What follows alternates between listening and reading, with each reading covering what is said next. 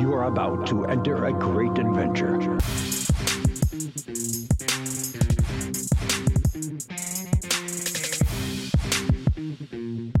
This is Strutting from Gorilla. Hey everybody, hope everyone enjoyed their holidays, Christmas, whatever you're celebrating. Welcome back to another episode of Strutting from Gorilla, the final episode of 2023. I am Mikey Cash, and alongside me is Big Vito. Big Vito, how was your Christmas? It's good, man. You know, we're back in the new age here with power and internet. I apologize for missing your great episode with the man Becky Lynch, but I'm back. I'm ready to go, and excited for the episode here as we end the year and kind of talk about everything that went on and what we think is going to happen for next year. Yeah, man. I honestly didn't want to bring it up. I knew it was a sore subject for you. I know you were really looking forward to it, but it was a great time talking with Becky Lynch. She was just fantastic.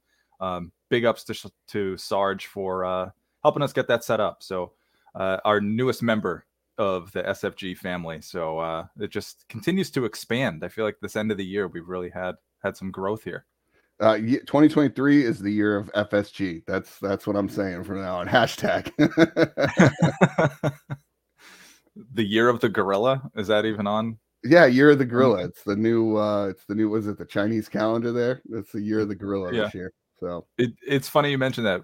Mrs. Cash was Googling Strutting from Gorilla, and there's two pictures that come up. One is our icon for the podcast, and the second is an actual strutting gorilla. So I think we're in good company. So we're really making it, you know. We got to give props to the leader of men, Bobby Stone, for the setup. You know, back in when we were in our grassroots days, Bobby Stone did a great job. So shout out to him with the icon. We'll never change that. That'll stay forever. Never. Yeah, Ashton Stone. We love you, leader of men. So what the hell are we talking about today? Well, we have a special guest on our podcast today. She is a longtime friend of our podcast and a friend of ours. She's our resident expert, all things New Japan and AEW. Ania will be sort of coming on and sharing some thoughts on the recent developments in the MJF and the Devil storyline. So really looking forward to hearing her thoughts on that. And we're also going to end the year by giving some of our top matches and kind of talking about like what are our wrestling resolutions for 2024. I feel like people are always talking about, well, what am I going to do next year? I'm going to work out. I'm going to eat healthier. Like, how are you going to approach wrestling any differently? I like that. Yeah, I like that. I think that sounds great. You know, everyone needs a good New Year's resolution. I think the wrestling industry does too. And as fans of wrestling, which is what we are and what this podcast is all about, it's great to have Ania coming on here. She'll be on in a moment. And, you know, we're hoping for next year, maybe we'll have some more guests in different lights. Maybe some people who have TikTok pages, some authors, maybe some other independent wrestlers, kind of expanding it. I mean, heck, we'll do things a little different than other people. So I'm excited for 2024. Me too. Yeah, I'm excited for it. It'll be good. So should we just dive right in? Should we get Ania in here? Yeah, let's get her on. And Ania. Yes. Hi. Awesome. Great to have you with us. Thank you for having me. Big, huge fan. Congrats on getting the man. I know I'm just the woman. You couldn't get the man today.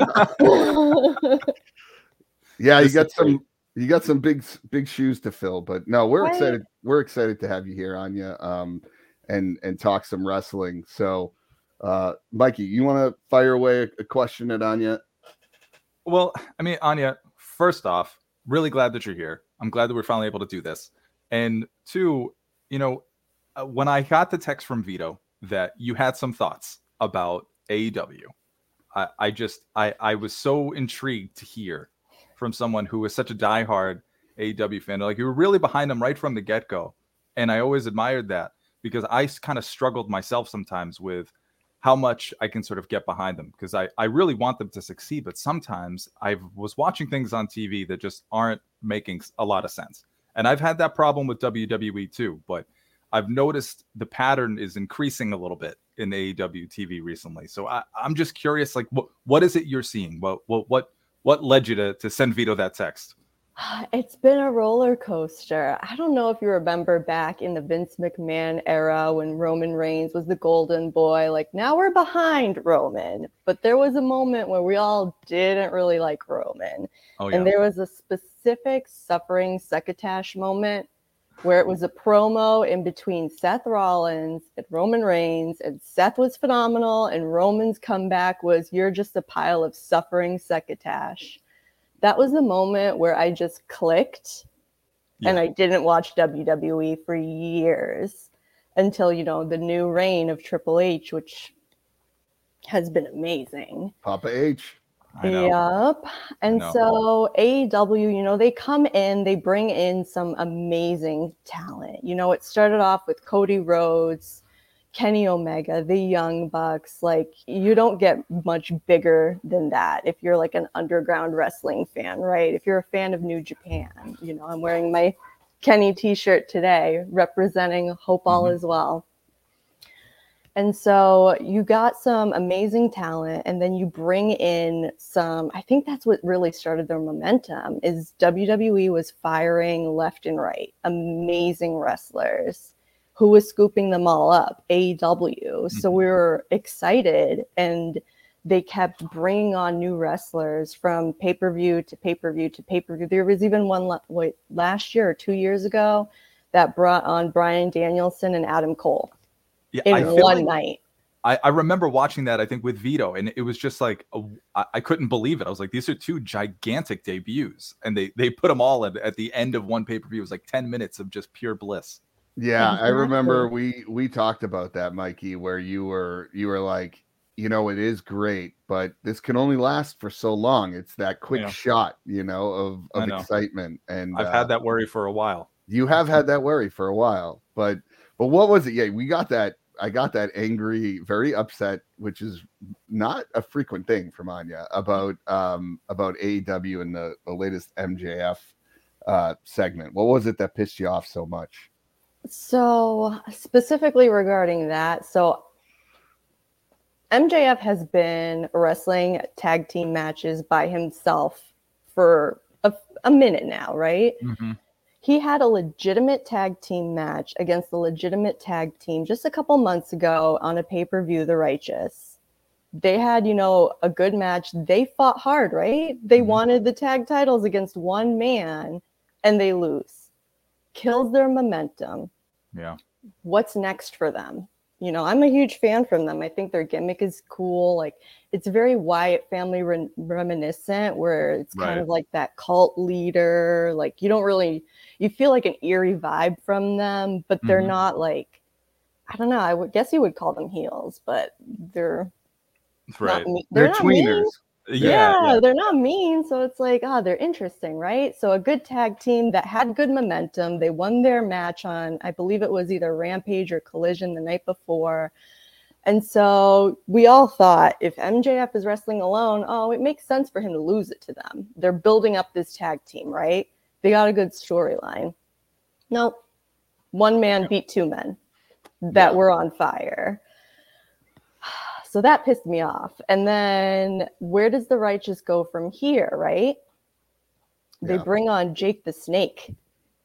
Yeah. I don't know if you guys remember that. It happened like very quickly. It was, it just seemed like he was just there one day. Like there was no real rhyme or reason for it. He was just shows up. It does fit. It does fit the bill. He is kind of got that weird like look, kind of, and he had the Bible stuff. Yeah, listen.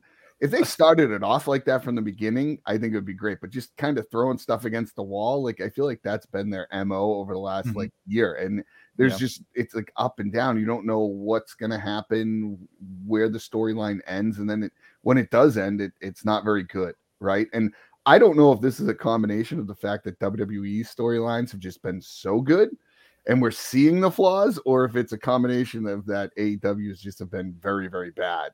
You know what I mean? Like you could look at it both ways, but I think it's a combination of both, to be honest. I really do. But that's the thing, and that's where I was getting at. Like, they brought him with Jake the Snake. Okay, you guys have a storyline now. After your storyline was crushed and you lost your momentum, now you're trying to build it back. Okay, why haven't we seen them since then? They just fell off of TV. Yeah. Mm-hmm. That's what they do. Then they go on Rampage, which nobody watches, right? You don't see them, or AEW Dark, which actually, do they still have AEW Dark?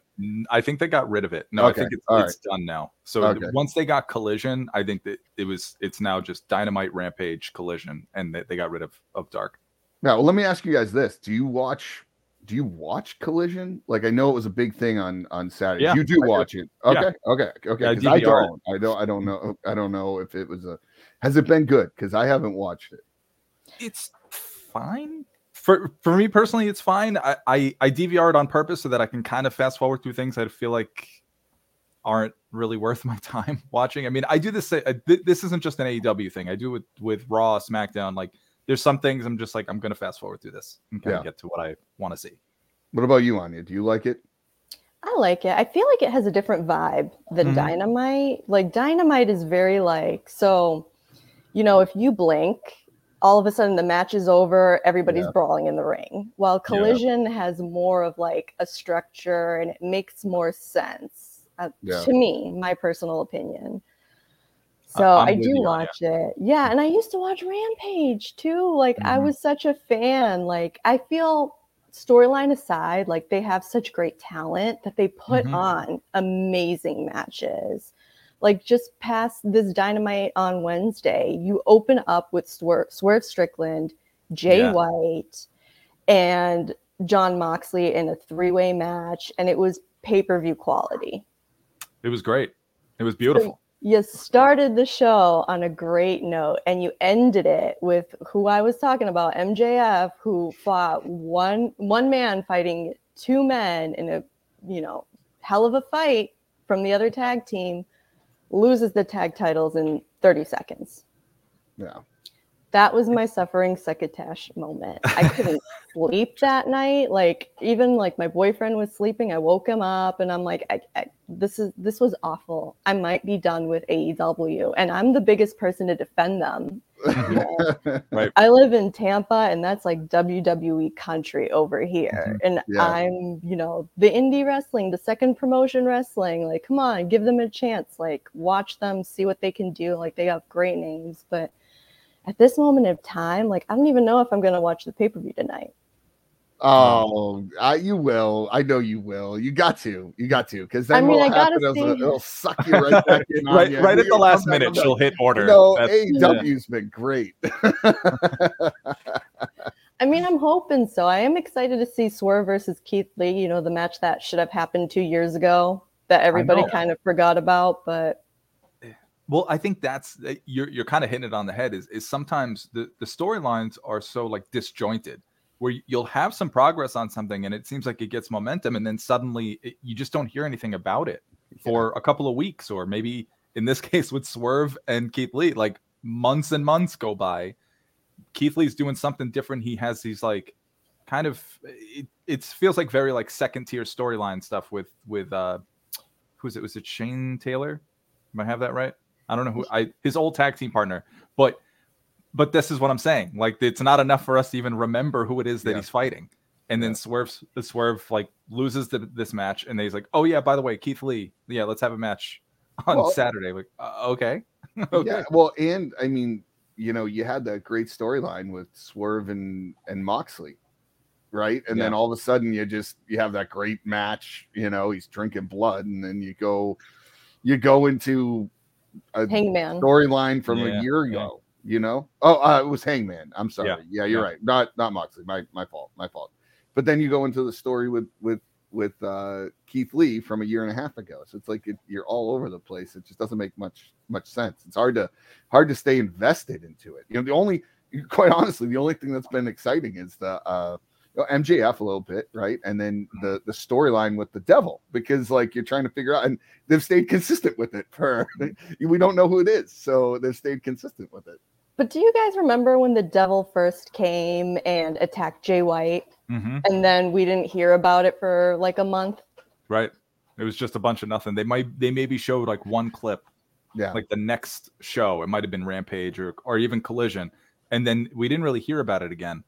It's, yeah, I struggle with it because I do want to like it. And I think there's some parts of it that are very interesting. But you had mentioned something, Anya, about how this sort of tag title run that MJF has had on his own is really sort of hurt the tag team division in Ring of Honor, because it's sort of like, well, do these titles even matter? I mean, so you got, yeah, he's the AEW champion, and I know that counts for something, but at the same time, I mean, if this was WWE, we would be killing them right now, roasting them. You're destroying the division. You're not giving other guys a real chance to succeed in any way. You're saying that Ring of Honor is important to you, but you're doing this, and so every weekly on TV, there's no tag team titles going on. There's nothing happening there. And so it's sort of in this like holding pattern while MJF had them. And now you got the Devil's Mask Men as the new Ring of Honor tag champs. And yeah, whoever that is. That brings up a great question. Let's talk about it here. Who do you think the Devil is? We've been debating it for a couple of weeks, and I feel like obviously in the wrestling world, everyone loves surprises, and this type of stuff gets you all horny, right, as a wrestling fan. So so at least it does for me. Okay. Jesus, Vito, it's not even 8:30 in the morning yet. Yeah, well, I'm just saying. Buy me dinner first. So Anya, who do you think the Devil is? Like, what's your prediction? We've gone back and forth a million times. I think the realistic guess would be Kyle O'Reilly, Adam Cole, maybe even Bobby Fish. Who knows? Yeah. Bring them all back together. Even one might be Britt Baker. That's what the rumors have been saying. That's what my boyfriend believes, that it's a scorned Britt Baker. I don't know. I kind of want it to be CM Punk. How big of an FU would that be? I mean, that would be pretty crazy. I mean, we've gone back and forth. Obviously, the big one is Jungle Boy, right? People think it's Jungle Boy. They said it's not. But this is news to you, Mikey Cash. But okay. I was sitting in my bed this morning, thinking, how good would it be if the Devil was Tony Khan himself? Think about it. Think about this, though. Think about this. Think about this. Okay. He could come on. He's wearing the MJF mask, right? The Devil mask. And for when did MJF come back? Like right after he had that contract dispute, and he came back with that same mask. And what I think it would be a decent swerve here. And you get him involved on TV in a Vince McMahon, heel way. People are already talking crap about Tony Khan. Like, why not? Why not throw him in there? And then the Masked Men are like the corporation. Remember, like back in the day. Yeah, that's kind of why I wouldn't want that to happen. Hey, I'm not saying what everybody would complain about is that it just feels like a recycled story. Perfect. I mean, not that wrestling doesn't do that anyway. But yeah, it's a perfect storyline. It's a perfect wrestling storyline.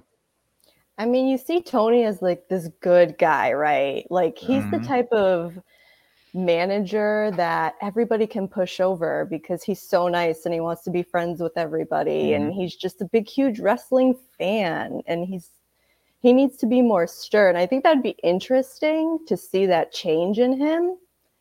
But I also feel like that never happened because we have to think of somebody that doesn't make sense.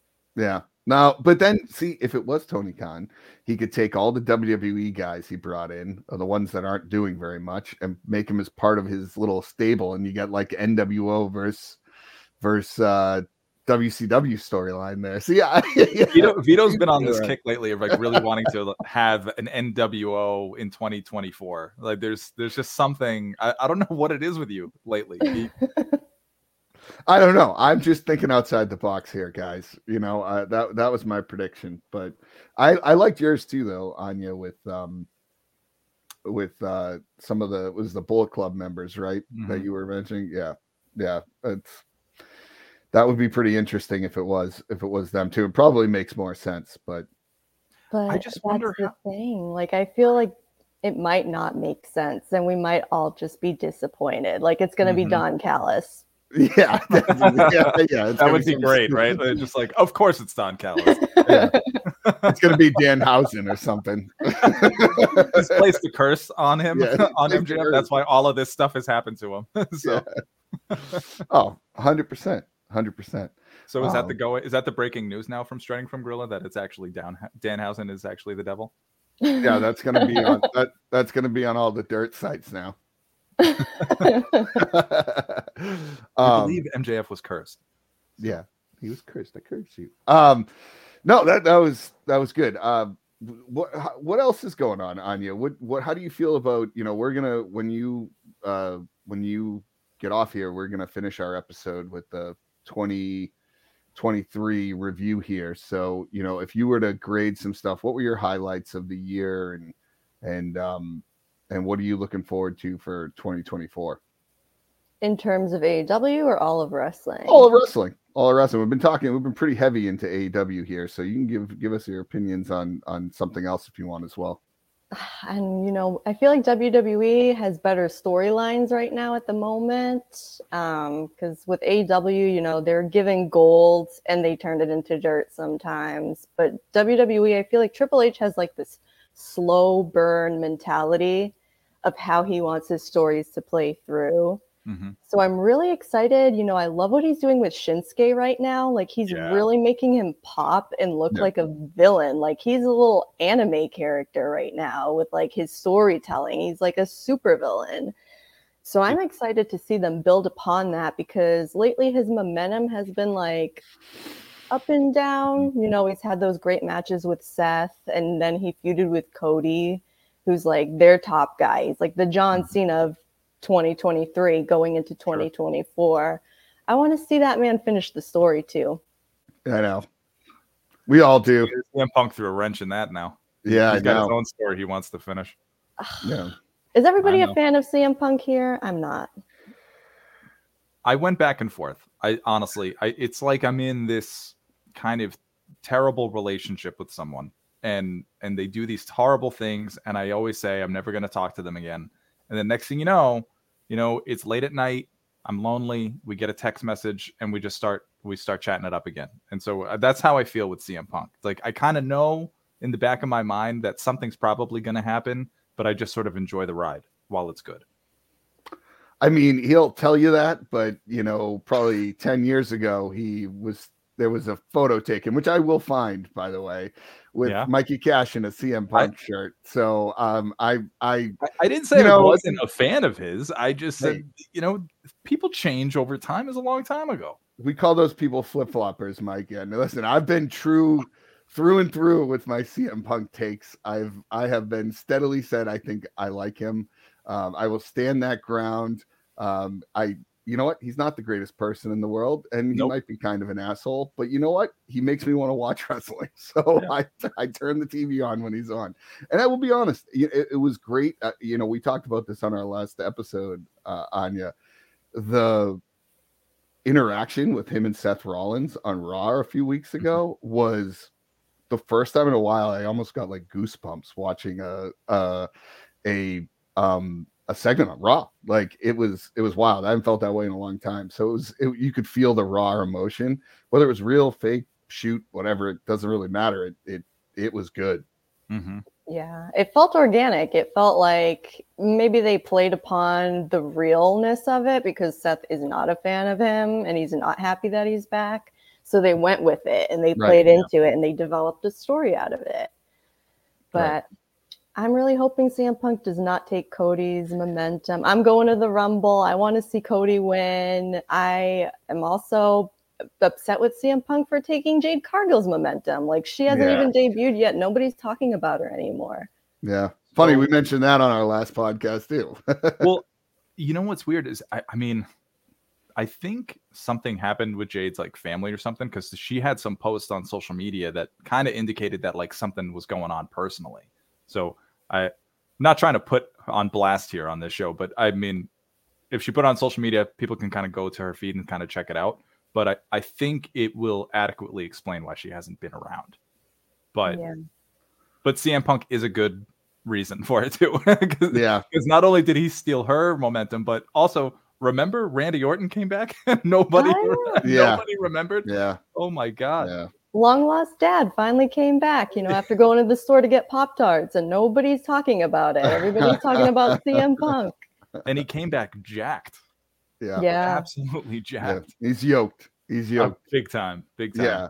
No, it's a good point, Anya. And I agree with the CM Punk part. Like, yeah, I don't want him taking momentum, but I also think he could also, if used right, can bring things to another level. Like, is this just going to be a quick shot where he gets eyeballs on there and then it fades away? Like, I don't want that, but I also don't want him, main eventing WrestleMania to take someone else's spot, right? But if they use him the right way, and I think it can be very valuable, because, he does, when you watch him on TV and he has some of these promos, he does elicit some emotion and inject some life into some of his opponents. And there's so many possibilities of things you can see him do with some of the WWE talent that I think would be great. Yeah. I mean, I don't know if anybody got to see some of the highlights, but his match with Dom at MSG was actually really good. And I mean, Dom's one of my favorites. He's been like one of my MVPs of 2023. So I don't get me started. Dirty Dom. The heat that guy gets is unreal. I was He did hard time. He did hard time. What did he do? Like an afternoon in jail? That was. He went to prison. Okay, he went to prison. Oh, it's one of the funniest jokes that they continue to run with on WWE commentary. But no, he looked good. He looked good in the ring. I don't know. I don't know what we're gonna get from CM Punk. I think odds are they're heading towards Seth and Punk at Mania, and maybe that's good because it's focused on one world title, and then that leaves Roman open for him and Cody to sort of have their second match and hopefully finish the story, because that's the thing that I had trouble with the Devil storyline, is like, if it starts to go on just a little bit too long, people are going to lose interest. And because things have been disjointed, we're not getting like all those updates that we'd like to sort of keep our interest week to week on this MJF Devil storyline. So I don't want them to do that with Cody, and I fear like we're about there. We're like getting to that point, even though he's having great matches and good rivalries with Shinsuke. Love Shinsuke, but I don't know. I worry about it. I don't know about you guys. I feel the same way, but I'm more excited about it. I have faith in Papa H. I do. I think he's not going to take the Vince McMahon approach and bury other people. I think he'll find a way to make it work. He tends to, like you think about it, when there was a point where I think Becky Lynch and Trish Stratus were left off a card, and people were up in arms about it. So what did he do? He made them the main event of the next pay-per-view, right? Like it's things like that go a long way, where I feel like in the Vince McMahon era, you wouldn't. It would just be, I'm doing it this way, too bad, Yeah. And I think he brought CM Punk in because people wanted to see him, and he did it. And I think it was good. And I think it opens up a door for a lot of things. And let's be honest about this. There's a lot of hours of WWE TV to go around, right? Yeah. I would tell you that, AEW doesn't have that luxury. They still have a good amount, but I think with the hours WWE has, they'll find a way, and it'll be key to see what happens here at the Rumble. I'm excited. Hopefully, you'll have an SFG strutting from Gorilla sign up there, Anya, when you go. On the back of my CM Punk sucks one. Yeah, that's fine. That's fair. That's fair. Anya, I had a question for you. I wanted to ask it earlier, and I know we got sidetracked, but I'm curious, what are your thoughts right now about how AEW is kind of handling the women's division? It's garbage. I mean, their only star right now is Toni Storm, and she's just, her character is great. She's phenomenal on commentary. She's the only one who has something going. I don't even know who's the TBS champion. Oh, Julia Hart, right? Julia Hart. Yeah. Who also had her momentum crushed because she was on a 23 match win streak and then lost it because she was getting married and was going to be off TV for a couple weeks. Yeah. Like, You could have done vignettes or something. I don't know. There's just non-existent women's wrestling. And I do appreciate this of Tony. I don't want to say too much bad. Like, I want to focus on something that's good. Is he did listen to the fans when people were out in the crowd saying, like, show us women's wrestling, or, you know, they're just not doing anything with their women's division. The next night, the women were the main event.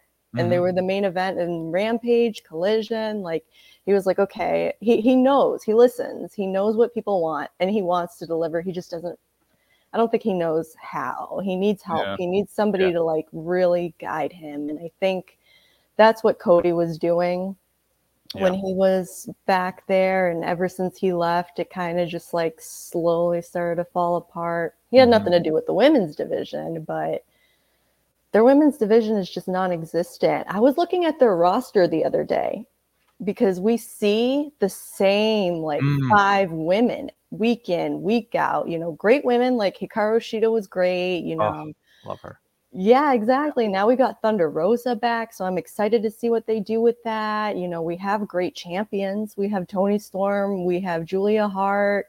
Do something. Like, give them a story instead of just like, oh, somebody comes out at the end of their match and challenges for next week.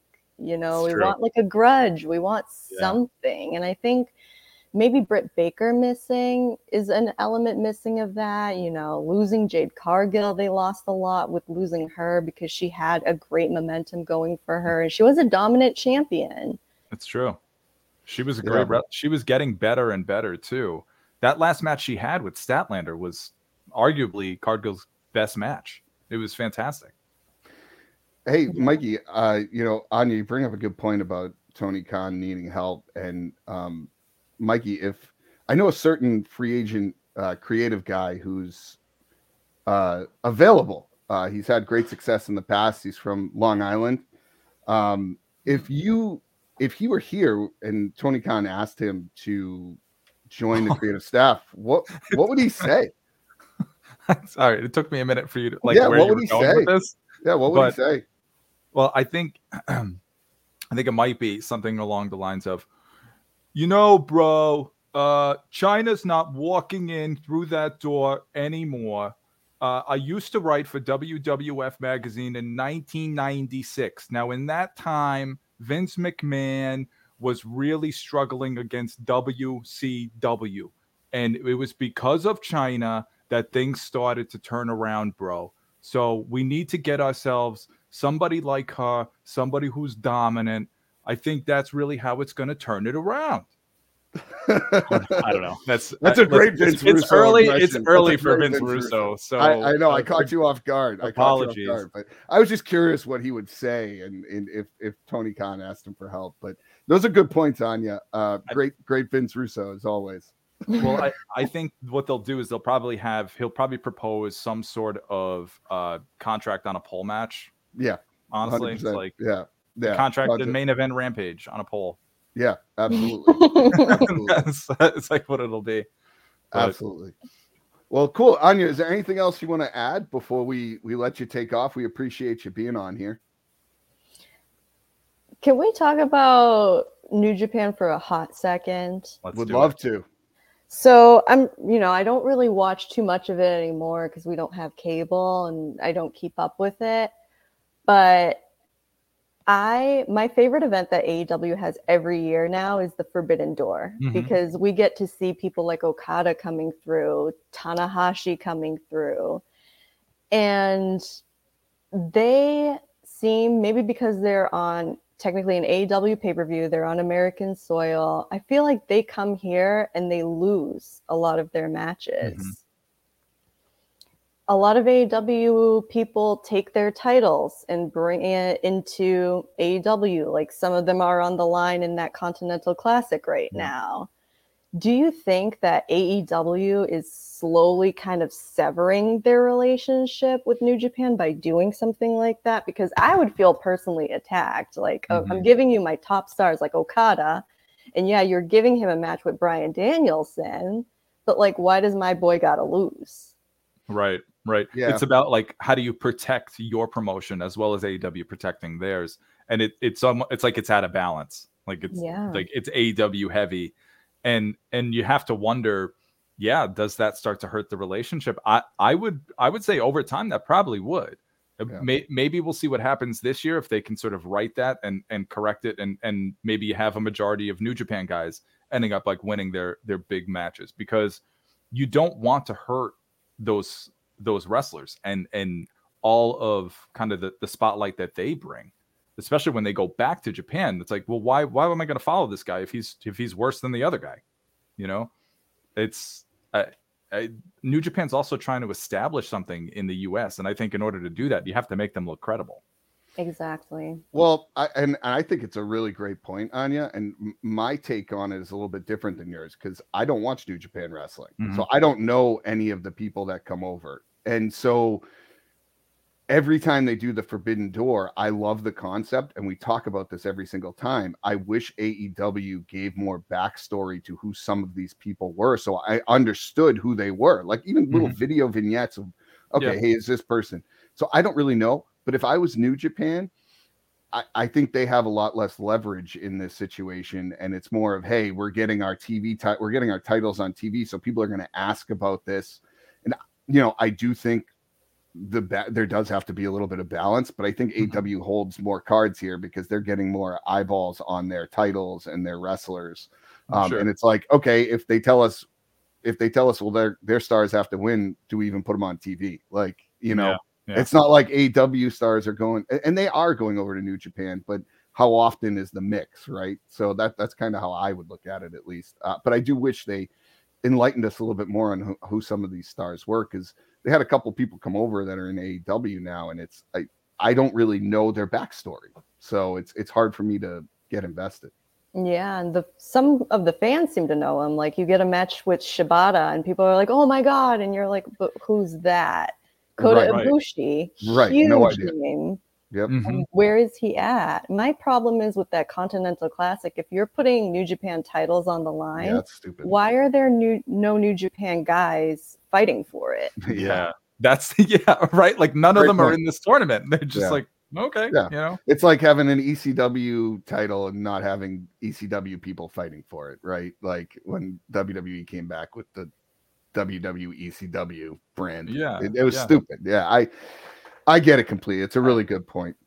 I tend to think that from what I've seen, because I watch a lot more Impact than I ever used to, and they seem to have a way better relationship with New Japan in the way they handle that, because they always do these little like multiverse of madness kind of things, like these pay-per-views where it's like it's Impact guys and New Japan, and they do a good job of showcasing the New Japan stars. So I feel like they're doing a much better job of maintaining that relationship than AEW might be right now. Yeah, that's why I'm kind of surprised that Will Ospreay chose AEW instead of Impact. Yeah, he seemed to have a lot of great things to say about Impact. And so I was like shocked when he was like, I really love Impact. And then he just shows up on AEW like, oh, okay. Money talks, baby. Yeah, that's true. Money rules the world. Poor Scott D'Amore. Yeah. We'll see. I guess we'll see where Okada ends up, because rumor is that WWE is trying to get him. Yeah, I heard about that. I don't know. And where does Mercedes go? We've been hearing all this news back and forth. She was in Boston earlier this week, but now all the reporting is that those talks fell through. So who knows where she's going to wind up? Yeah. Awesome. It'll be interesting. Awesome. Anya, we appreciate having you on here. You are welcome anytime, and we'll try and get you on more regularly but you gotta catch up on some New Japan so we can pick your brain about it. Yeah. All right. Well, listen, we look forward to seeing you at the Rumble. Thanks again for coming on, and we will talk with you next time. Sure thing. Thanks guys. Anya. Appreciate it. See you, Anya. All right. That was great. That was awesome.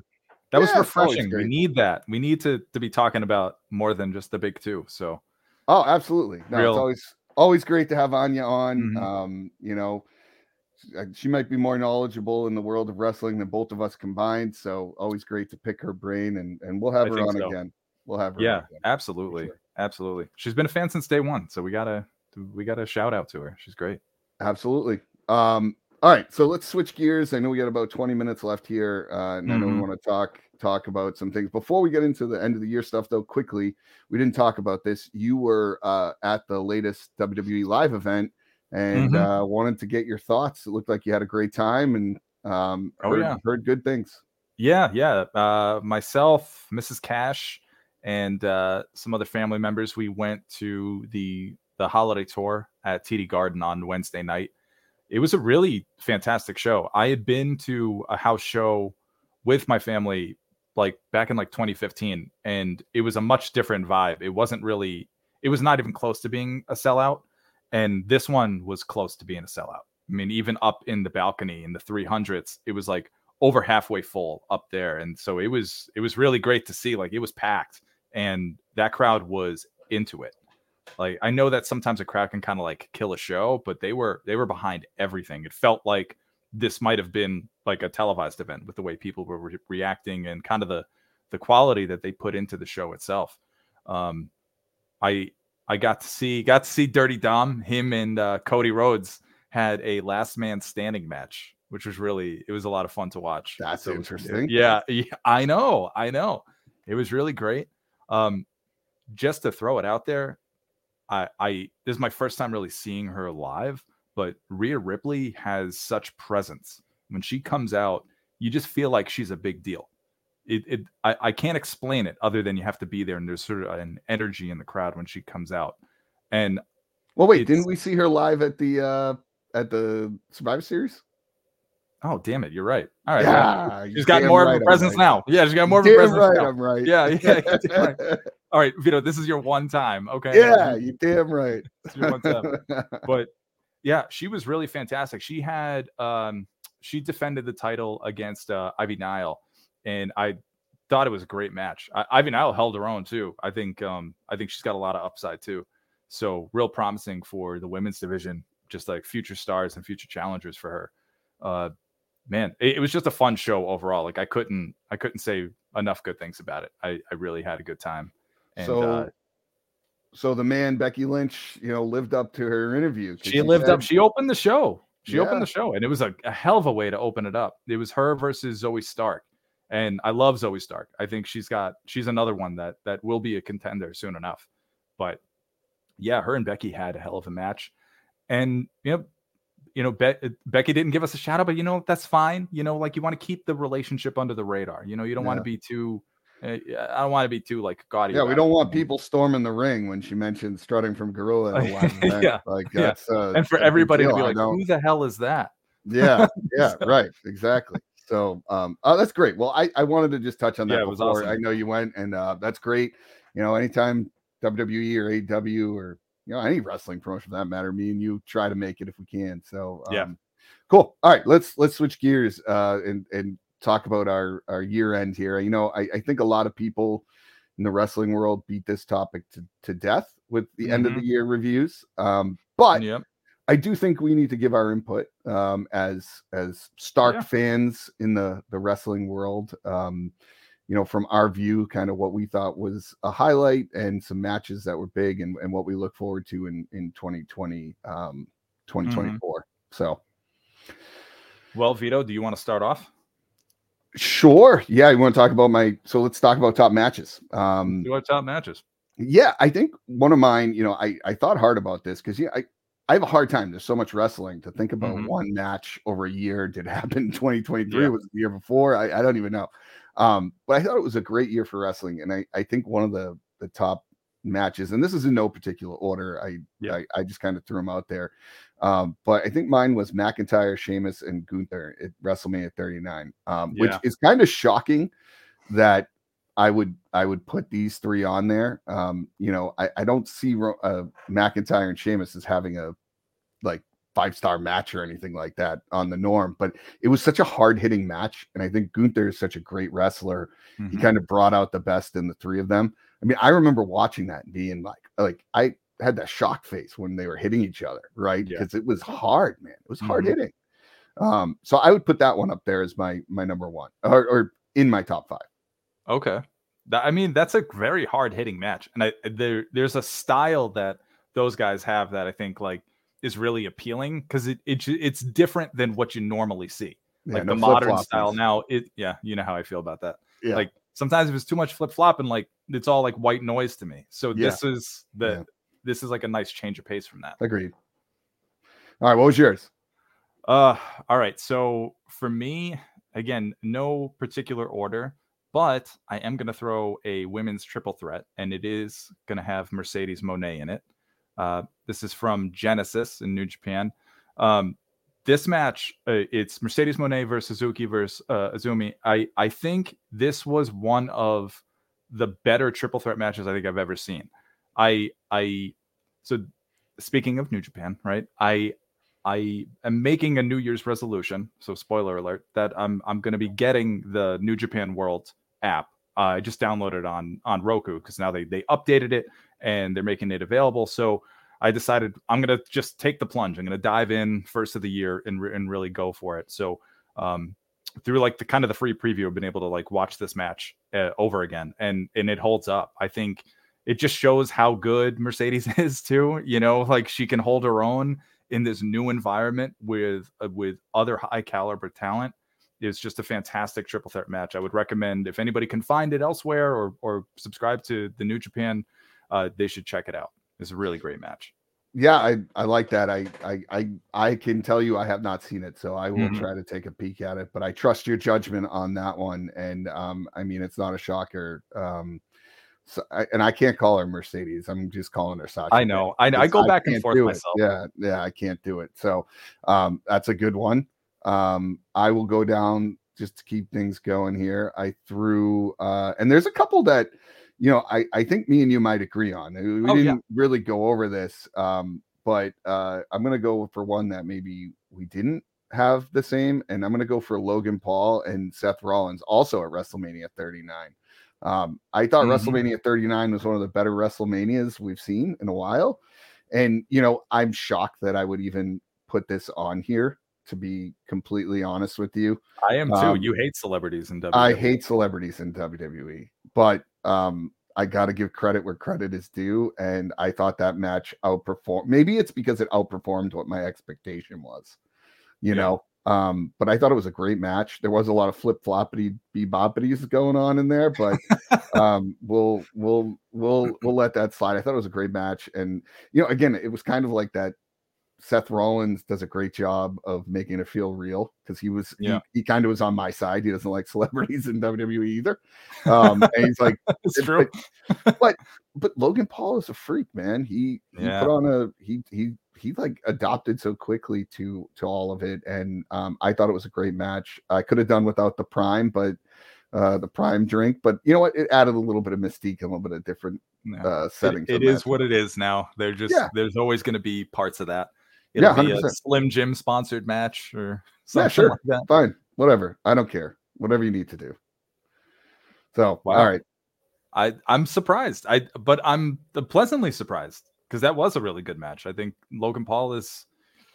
I mean, you hate to admit how good he is because you don't want him to be in those kinds of spots, but he is quite good. Yeah. Unfortunately, though, if he's not on TV enough, it's going to diminish. I'm not saying he needs to be on there all the time, but if he's going to be a champion, this is my biggest irk. If you're not going to be on TV, don't be a champion. An argument for you all the time. Yeah, if you're not going to be on TV, don't be a champion. If you're going to do the celebrity thing, fine, come in, do your runs, and leave, and do your thing. But like, just don't be a champion because it diminishes the fact of what you're doing here. So, and if you're going to be champion, come and wrestle. Like, just do it. So, anyway, yeah. All right. Go on to one of yours here, Mikey. All right. Another one of mine on my top 5 is MJF versus Bryan Danielson, the Iron Man match.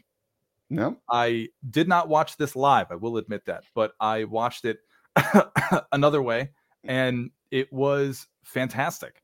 Honestly, it kind of changed my view of MJF as a wrestler. I think I viewed him more in the sense as like kind of, not to quote the Jericho Appreciation Society here, but as a sports entertainer, and I think he really showed his wrestling chops in this match with Danielson. And I feel like that's just a testament to Danielson's ability and what this guy does with everybody he's in the ring with. They step up when they're with him. And I feel like you have no choice. Otherwise he's going to eat you alive. And I think MJF did a really great job.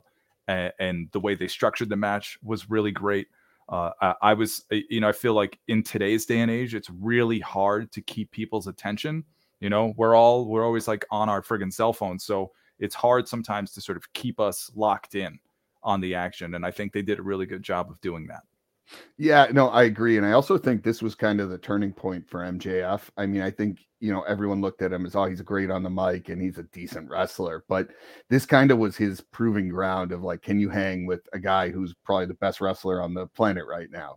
And he did a great job. And I think that kind of just elevated him to a different level. Like you said, above just being the sports entertainer. So, and this is why that Devil storyline is even more sort of like infuriating, because look at that. Look at where he was after that. I know. And then like this kind of happens, and it's just like watered it down to me. Agreed. But no, good one. I would add that to mine as well. But I had to make mine different than yours. So I had of course. A couple other. All right. Yeah. So I'm gonna go for one that me and you had the same. And it was, I find this interesting. It was Cody versus Brock Lesnar at SummerSlam, right? That's right, baby. It's hard to imagine us putting a Brock Lesnar match on here. I know. I mean, listen, I think he's a great wrestler and whatnot, but in this day and age with Brock, I think what made it great was that it was Cody, right? It wasn't necessarily Brock. I think Brock added to it. And at the end, when he raised his arm, was very unique. You've never seen Brock Lesnar do that. But I think more so, if you watch the beginning of that match, we all thought Cody was going to lose because he was getting crushed. Like, legitimately, I thought he was injured 5 or 6 times. Yeah, me too. It really showed had this like there's like this terminology going around in wrestling where like I think Gunther's been using it too as like the final boss of a game.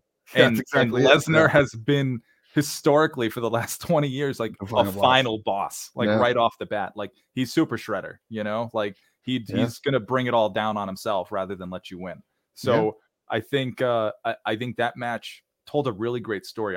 I in preparation for this, I tried to like rewatch all of this so it was kind of fresh in my mind.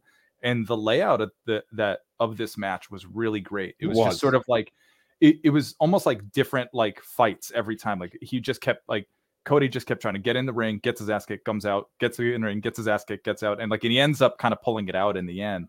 And that sort of show of respect by Lesnar, apparently, from what they're saying, it was not planned, which I think kind of makes it all the more, I think, symbolic of, hey, Lesnar's sort of winding down. He's in the twilight of his monstrous career. So I think it was good for Cody. He kind of needed that. I think everybody was talking about that. If Cody kind of loses that, then like what's the point of finishing the story if he can't beat the guy that Roman beat? So and anytime you rip your pants in a match, you got to be on the top matches of the year. So absolutely, Brock Lesnar with the little pants rippy. You gotta. That was your big takeaway. That sticks in my brain. It sticks in my brain. All right. What you can go on to the next one. So we had that one in this. We kind of shared that one. Yeah. All right. So the next one on my list is Becky versus Trish cage match from Payback. It was, oh my God, man. It was just fantastic from bell to bell. I think some people have some criticisms of that feud overall. And listen, I could sort of share some of that, but I think on the whole, it was really great to have Trish Stratus back. She got a Legends run that you normally don't see the women get. No, this is what they give to Goldberg. This is what they give to all these like old timers that decide to like just come back and have a nostalgia run. Except Trish Stratus did it much better than Goldberg. I mean, don't get me started on Goldberg. All right. I know. But I thought it was really great for Trish to be able to like get that chance to come back. And she was a regular on Raw. She was having stellar matches. She still got it. And I think she's come back in 2024 as well. And I can't wait for that. But this feud with Becky, I think kind of solidified Becky too. I think to be able to sort of hold her own with somebody like Trish Stratus, who's always held in such high regard. And for them to do what they did in this cage match, I mean, they went balls to the wall, quite honestly. I mean, what they were doing off the top of the cage, I mean, it was just it was kind of brutal. And I think oftentimes like an American audience really struggles with that, of like seeing women in these kind of like brutal matches. I mean, you saw it like with like UFC, right? People are always like up in arms, like, oh, you can't have women fight. Like, this was brutal, but I thought they did a great job with it. Yeah. And it was one of my favorite matches of the year. I went back and watched it again. It's just, it holds up. It holds up. And so people should definitely check that out. Yeah, I mean, I agree with you. I thought it was great. And listen, anytime Trish Stratus comes back, it's okay in my book. I was always a big Trish Stratus fan. You know, I thought it was a great way to come full circle. And I agree with you. You're right. You have all these men legends coming back. Why not have some women legends? And I thought it was awesome. And I think she helped elevate women on TV, you know, and I thought it was great. So I 100% agree with you. And it was kind of a brutal match, which was always fun. It was brutal. And really, like, there was ripple effects from that too, because Becky then took that and then went down to NXT. It was kind of like right after that. She goes down to NXT. She has that rivalry with Tiffany Stratton. She works with like Roxanne Perez. She's able to work with a lot of the talent down there. And so like that elevates them too. So like there's actually like a ripple effect. And that's what I like to see. Oh, 100%. All right, I'll go on to the next one. This one was different. I'll let you end it with our last one that we had. Is this your number one? No, I wouldn't call this my number one. I'm not going to pick a number one. I don't want to rank I think they were all equally as good in different ways. I thought this one was a good one too. And it was Reigns versus Sami Zayn, Roman Reigns versus Sami Zayn at the Elimination Chamber. And, you know, I don't know, from a technical wrestling standpoint, you would make it number one, but I think for the storyline aspect of it in itself, it was great. And I think it needed to happen, and it just the poetry in it all of the storyline was great. And you know, I give credit to Roman Reigns, but I give credit to Sami Zayn too, because Sami Zayn was so instrumental in that storyline, you know. And it just everything leading up to it, and will he, won't he turn, this, that, and then the chair shot heard around the world. Like it just was, it was great.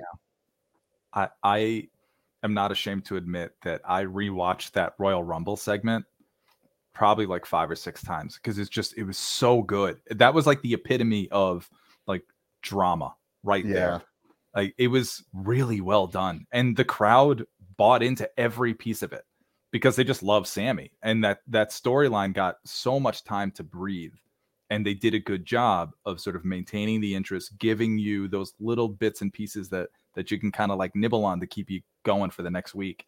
And man, that Montreal crowd was just fantastic for Sammy. Like it's a shame he didn't win. I understood why. Yeah, but man, like just a beautiful moment for Sami Zayn to come out, to be in the main event, to be fighting for the world championship against Roman. I thought it was great. It was great.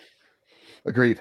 All right. Now you can give us this one we had on there. I'll let you talk about it quickly. Then let's give like just a couple guys who made it, who had a great 2023, and then a quick prediction for what we're looking for 2024.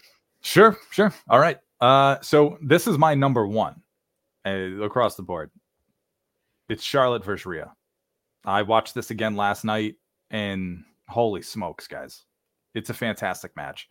The way that match is structured is very traditional old school wrestling. They start slow, they do a lot of ground game, there's a lot of sort of back and forth of, you know, who's kind of a bit stronger, and then you get these little bits, like these little spots in the crowd. You can feel the crowd start to rumble. And it reaches that crescendo at the end when she hits her with the sort of the avalanche finisher, and she wins the match. Man, I love it. I absolutely love this match. I would recommend, if people have not watched, maybe there's some people out there that don't watch women's wrestling. If you're going to watch a match, watch that one. That would be my introduction. There's just so much in terms of the presentation, the structure of the match, the story that they tell, and just the ability of both those women. It's phenomenal. Yeah, I agree. I mean, you hit all. I'm not going to elaborate too much more. I agree with you. I thought it was great. But the great thing about this, if you look at WrestleMania really was a great show. Like we have it's a testament to WrestleMania being really good. But I mean, it was great that we had other things outside of WWE on this, and it's not like we're biased. We literally just took what we thought were the best matches, what engaged us the most. So I hope they continue that momentum into 2024. But quickly, I guess let's just break it down this way, Mikey. Yeah. I know we had like a fantasy roster. We're gonna do this whole thing. Yeah. Let's just say, if you were to pick 3 people that were the MVPs of the year, who would it be? And you don't necessarily need to get into why. We're running short on time, but okay. And then let's talk about what we're looking for in 2024 quickly. This is tough. So my 3 kind of MVPs. First, I got to put Dom in there. I think this guy has been getting his ass kicked for the whole year, and he's handling it really well. He's getting a ton of heat. He pulls good promos. His in-ring work, it continues to improve. So Dom is up there. MJF too. This has been a dominant run for him, and I think really kind of showed a lot about him as a wrestler and his ability to carry a company. My third is I got to say Becky. I think she's had a really stellar year overall. She's been able to do a lot of different things on a lot of different shows. Okay, perfect. I would agree with Dom. I think Dom was up there for me too. But I'm gonna go Gunther. I think he's had a stellar year. I think MJF is too, but I'm gonna do someone different. Just because you added him on there. I'm gonna say Swerve Strickland. And I think he had a great year. But I think me and you would agree that Cody Rhodes should be on here too. I think it was his year and I think, look, you could argue there's more people, and if we had more time here today, we probably would go back and forth. I know. But we don't. So let's leave it at that. And what are you looking forward to in 2024? I'm looking forward to seeing more other wrestling outside of WWE and AEW. That's kind of part of my wrestling resolution, is to make a more concerted effort. That's why I'm going to get the New Japan streaming app, and I want to just dive into that and kind of just see where it leads me. I'm just going to be like going through like favorites and people, what they recommend. I'm going to keep doing my thing with soon to be TNA Plus app, and following there, because they have a great women's division, one of the best in the business. So I'm really excited to see where they go, and maybe hopefully get to another wrestling event. That's part of my resolution. Get to another one. I wanted to go to Royal Rumble this year, but it just wasn't in the cards. So yeah, those are good. I like that. Mine is first, I'm going to start off by saying I'm going to give the celebrities a chance, because I have turned my tune. First of all, it could have been an honorable mention, but Bad Bunny versus Damian Priest also was a great match this year. And I have to say, I will call a spade. I did not like Bad Bunny. I wish he was never a wrestler, but my tune changed after that match, and I'll give him credit where credit is due. And it was in Puerto Rico. It was a great moment for him, so it's an honorable mention. But I hope, my wish for 2024 is, I hope WWE continues to go on the same path they're going, and we get to can see continuous excitement, not just based around wrestlers coming in, right, but around storylines and things happening. And I hope that continues and they can elevate to that next level, because you're starting to get the old Attitude Era feeling of how, like, when you get excited about a show and whatnot, which is great. I love that. And I hope AEW rights its ship a little bit. And if it doesn't, I think this is a great opportunity, like you said, for some of those other promotions like TNA and NWA and New Japan to step up. I mean, you gotta, I think AEW is instrumental in getting eyes on other wrestling promotions, right? And what's great for the wrestling, economy, but some of the other people have to step up and spend some money to get some of these people in there and build some of their stars that they have. Jason Alexander is a great one in TNA. He's been great all year, and nobody really talks about him. So that's mine right there. So, but I thought it was a great year overall. I think our podcast was more positive than negative, which is great, which is fantastic. So, well, awesome. So, all right, I feel like we've covered just about everything, and we're a little bit over the hour. So let's end this today. I think this was great. Thank you again, Ania, for coming on. We love having you on. Hopefully we will get you back on in 2024. Vito, what a great year it's been together, and to many more. Let's keep doing this, man. Happy New Year. And upward. Yeah, Happy New Year, everybody out there. And until 2024, keep on strutting, jabronis.